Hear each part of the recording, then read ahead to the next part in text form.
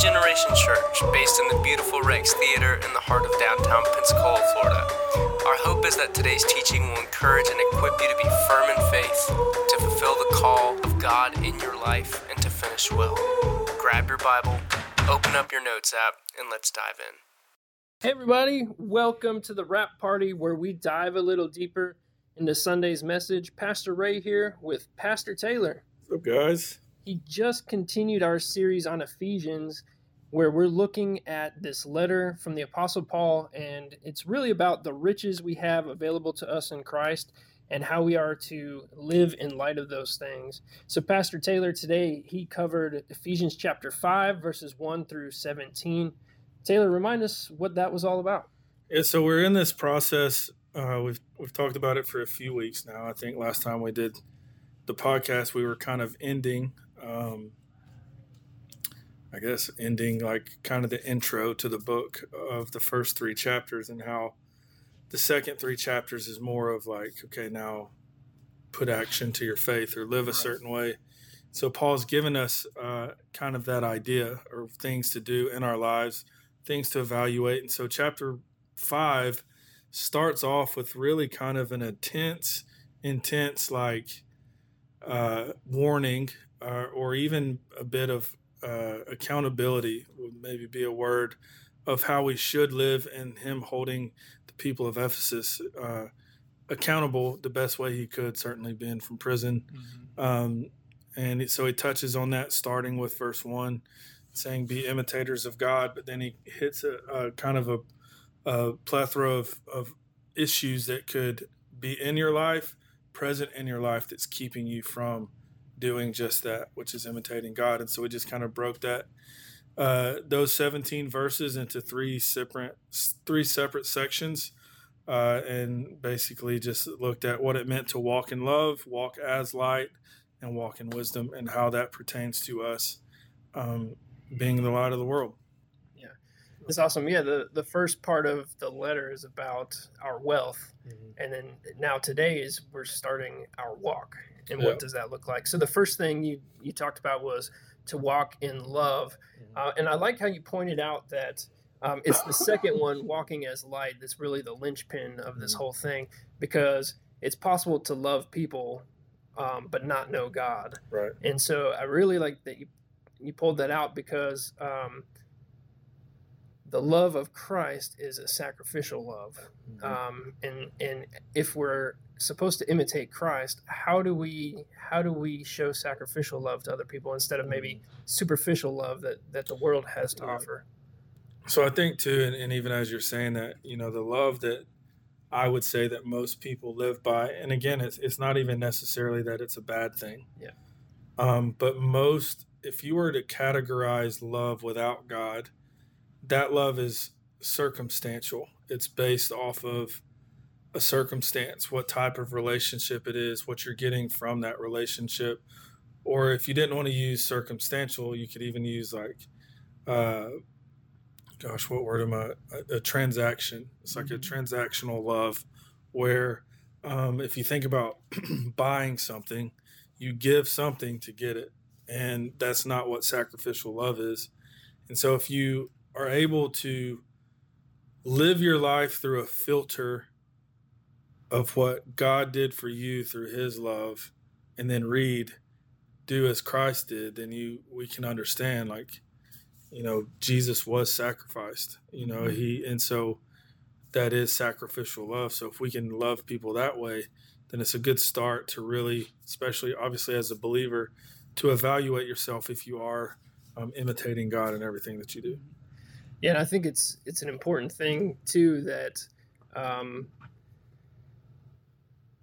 like Christ died for sinners. He died for people who may not love him back. You say that often, but he did it anyways. So this thought is like chapter 4, verse 32. It ends talking about how we should forgive as Christ forgave us. And then chapter 5, we should love as Christ loved us. And so I think it's really important to understand that, we're not to be selfish in our love, and it's not enough that we just love our family and our friends. The Bible talks about that as well. It's like, but maybe love your enemies. Yeah, I thought it was interesting in studying the first commentary I pulled out. Um, the whole commentary was on forgiveness. And so, when you think about imitating God, if you're baking something, you want obviously the right ingredient. Like one missing ingredient could completely mess up the entire process. Not just baking, but cooking anything. Like too much of something, or it doesn't take much to really mess up the full experience. And there's passages of scripture, even quotes from the Old Testament, like Peter, I think is Isaiah, like quoting Isaiah in verse 15 of chapter 1 is like, "Be holy, for I am holy." And then there's other verses that says, like this one, "Love as Christ loved," or "Be merciful, for I am merciful." And if you don't have those things in your life, you're missing the ingredients. It's not even saying that you can't be saved and not have those in your life, because you can. But if you want to experience the fullness of God, but then live in the fullness of God, I think there's a difference between experiencing God fully, but then living in the fullness of God. And that is intimidating God. And if you don't have those attributes, the key ingredients to a Christian, you could say, then it's really hard. Like even if you evaluate yourself through Galatians 6 with the fruit of the Spirit, it's like there's times in your life where something happens and you're not using self-control. You're not, being patient. You're not being kind. It doesn't mean that you don't love God. It doesn't mean that you're not a Christian. But it's, Paul's also saying, like, evaluate yourself through these things. If these are apparent in your life and that's what people see, then you are, in fact, imitating God. Yeah. So, yeah, that's good. I like the flow of Paul's thought here, where it's like, walk in love, but get rid of these things. And he talks about like sexual impurity and stuff like that. Like these things we need to get rid of because he says that they're darkness and they're foolishness, which hits the point, walk as light, walk in wisdom. Right. So if we're, and it also says that we are light. We were darkness, now we're light. And so in order to live as light, we have to let Jesus transform us, which I think you brought out. What does that look like in our lives practically? I think it's something that could be the biggest challenge of a Christian, because a lot of times you don't see it happening. Like, I don't know how, I'm speaking for myself, but, I don't know how many times I've prayed, God, transform me, or renew my mind, or, I'm surrendering to you, and really nothing changed. And, or holding your, I used to hate, biggest pet peeve of my life was, well, just take your thoughts captive. And like, when you hear that, you're like, well, yeah, theoretically that sounds like, I know that's right, but how? You know what I mean? Like, there's thoughts that you have that you literally can't control whether you think that or not, but you can control how you respond to it. And so within those things, it's like,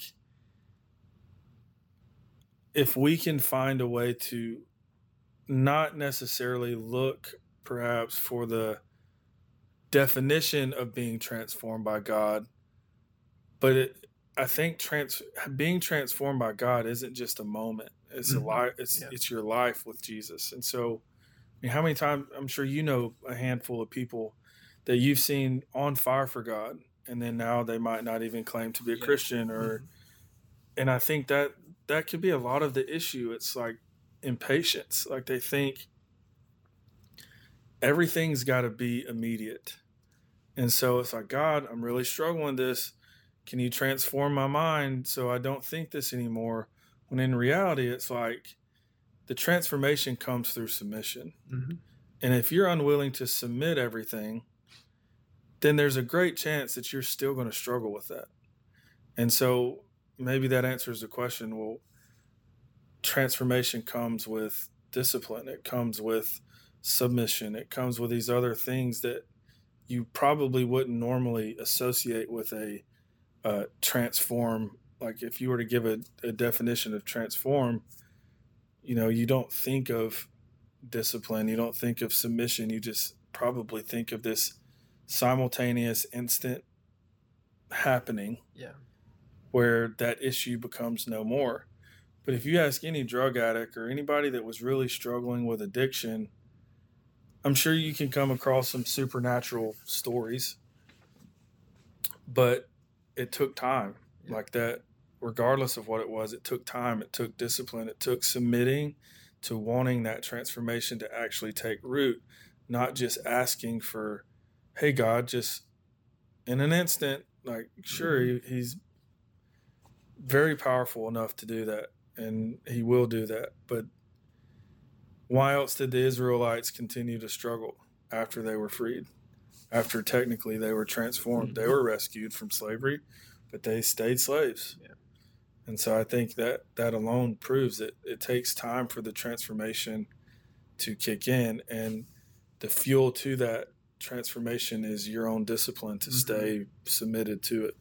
Yeah. So, I think part of that, like in my own life too, is, we have this new identity in Christ. We were darkness, now we're light. And so for me, it helps to remind myself, like if I have these thoughts that I know I shouldn't have, or if I do something that I know grieves the heart of God, grieves the Holy Spirit, I can say, no, but that's not who I am. Jesus says I'm light. Right. And so I think sometimes when we're struggling with stuff and maybe we don't see that immediate transformation, we can just remind ourselves like, no, I'm not that anymore. Now I am the light of God in Christ Jesus. And I think in that way, we can better equip ourselves to surrender fully. Yeah. You kind of think too, is like, why else would Paul start off the whole discussion in like verse 3 and 4 by saying, don't even think about it. Right. Yeah. Like thinking's not an action. Actions are results of thinking, but he's like jumping even in front of the act or the action and saying, don't even think about it. Like surrender that thought immediately. Like do what you got to do. Put in your defensive measures to figure out this thought may come, but I can overcome it. And so, as a guy too, I think that is a big challenge, because certainly when it comes with you having as a man to relinquish control, if you keep thinking about it, you're just digging yourself in a hole, so. So the third one there, walk in wisdom. Again, I like the contrast he uses between like the darkness is foolishness, but light is wisdom. You said that to experience his fullness and to share him with others is the Lord's will. The verse says, do not be foolish, but understand what the will of the Lord is. And again, it's this idea of surrendering. So what do you mean that the will of the Lord is to experience his fullness and share him with others? Well, first off, I used to think about this all the time when I was in ministry school, and where it came from. Like the first week of school, we're sitting in a room with one of the youth pastors, and we were really, the school was really small back then, and so you had the freedom and the time to be really intimate in terms of what the conversations were. It wasn't like, if you go into a room with 300 people and you're going to have a discussion, it's probably like a Q&A and you pass the mic, all this stuff. Like this, we're sitting in a circle. And we had enough time to go around and introduce yourself. And I don't think he meant it this way, but it stuck with me. It was like, I want you to say your name and what you're called to do. And every person in that room was like, my name's this, I'm called to be a youth pastor. Or my name's this, I'm called to be a pastor. My name's this, I'm called to be a worship leader. And it was all strictly tied to a title or a talent even, if you will. And I remember the Lord kind of showing me in that the more I would study, because even as those 2 years through that school progressed, you would have conversations with a lot of students where they're like, I'm struggling with discovering my calling, or I don't know what I'm called to do. If you talk to students, if you were to ask them, hey, what are you called to do? And they wouldn't know how to answer it. And I think as Christians, certainly in the ministry world, like you get into ministry because you want to do something, and it might be that you feel led to be a youth pastor or an associate pastor or outreach missions pastor or worship leader, whatever. But I to me, it's so much deeper than that. Because how often do you put stock in the title and it only becomes about that? When as a believer, like Jesus didn't tell his disciples, hey, go out into the world, make disciples of all nations. He didn't tell them like, hey, Peter, go out into the world and as a youth pastor, make disciples of all nations. Or you, John, or you, Simon, or you, whoever, go out into the world and be a worship pastor or an outreach pastor or a tech guy. All those are great and very much, no doubt God would lead you in that direction and gift you in that direction for a reason. But I really think that the will of God, and there's even debates about that there's a difference between your calling and your purpose. I don't think so. I think if you were to get into the nuts and bolts as a Christian, your calling and purpose is to simply know God, love God, and make him known. That's it. It's like an adjective in a sentence. Like you still get the word without an adjective, but the adjective adds power to that word, right? And so when it comes to like the will of God, and maybe that's even interesting enough as to why he uses it like he does in this passage, with ending it with knowing the will of God or knowing God's will. It's like, be wise. If you want to know God's will, know God. If you want to have godly wisdom, you can't unless you know God. And that just kind of puts the exclamation point on this whole teaching right here, because you can't, yes, walking in light, I think, is the byproduct of both walking in love and walking in wisdom.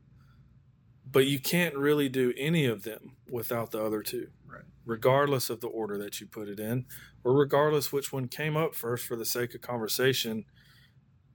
You can't walk in love without being light and walking in wisdom, and so on. And so godly wisdom is giving God complete control of your life.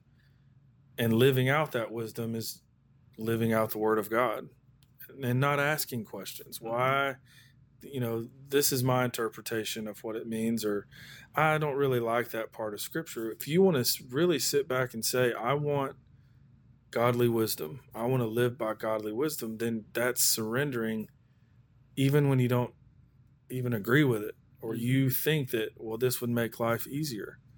So in short, it's like the will of God is making him known. And if you do that, then you're doing those three things. If you're making people known, whether it's talking to people about him or living your life in a way,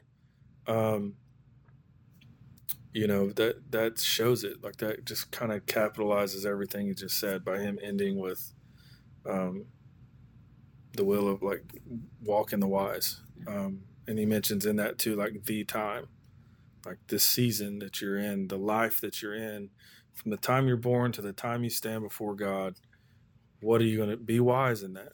So, yeah, that's awesome. And then, as we're doing all these things, walking in light, walking, I'm mixing up, walking in love, walking as light, and walking in wisdom, then we can answer that question: what do people get when they see you? And the goal is that they would see Jesus. Yeah, I had when we lived in Louisiana, my boss, the pastor I worked under, he did an illustration one time where he had one of those like makeup handheld mirrors that it's not like the pocket one or whatever, but a bigger one. And he was like, a lot of times you live your life and what you see in the mirror is who you are, but you have to walk around or live your life like as if you're looking at the back of it. And it's kind of the same thing. Like I was thinking about it this morning, is I want to live my life. Like, I don't want people to just say, oh, well, Taylor's really nice or he's really supportive. Like, I want the main thing that people see in me is Christ. The other stuff is going to come. Those are byproducts, is living as Christ. And even in the world, like the world we live in and seeing people stand up for what they believe in, like there's power in that, regardless if you disagree with it or not. Right. And so as an imitator of God and the renewing of our mind and being transformed by God, if you live that way, it's not saying that you're going to mess up sometimes. It's not saying that you're going to fall sometimes. And I hold on to, forget what chapter of Psalms it is, but there's a verse in Psalms that says that you may stumble, but you'll never fall, because it's God who holds you with his strong right hand. And, you know, I read it somewhere in a study that like the right hand is where like the place of honor, like the right hand of God, seated at the right hand of God. And if he holds you with his strong right hand, then it's not saying, hey, go be perfect, or hey, if you mess up, this isn't going to happen. It's just saying, hey, follow me, imitate me, and the rest is going to come. Yeah. So awesome.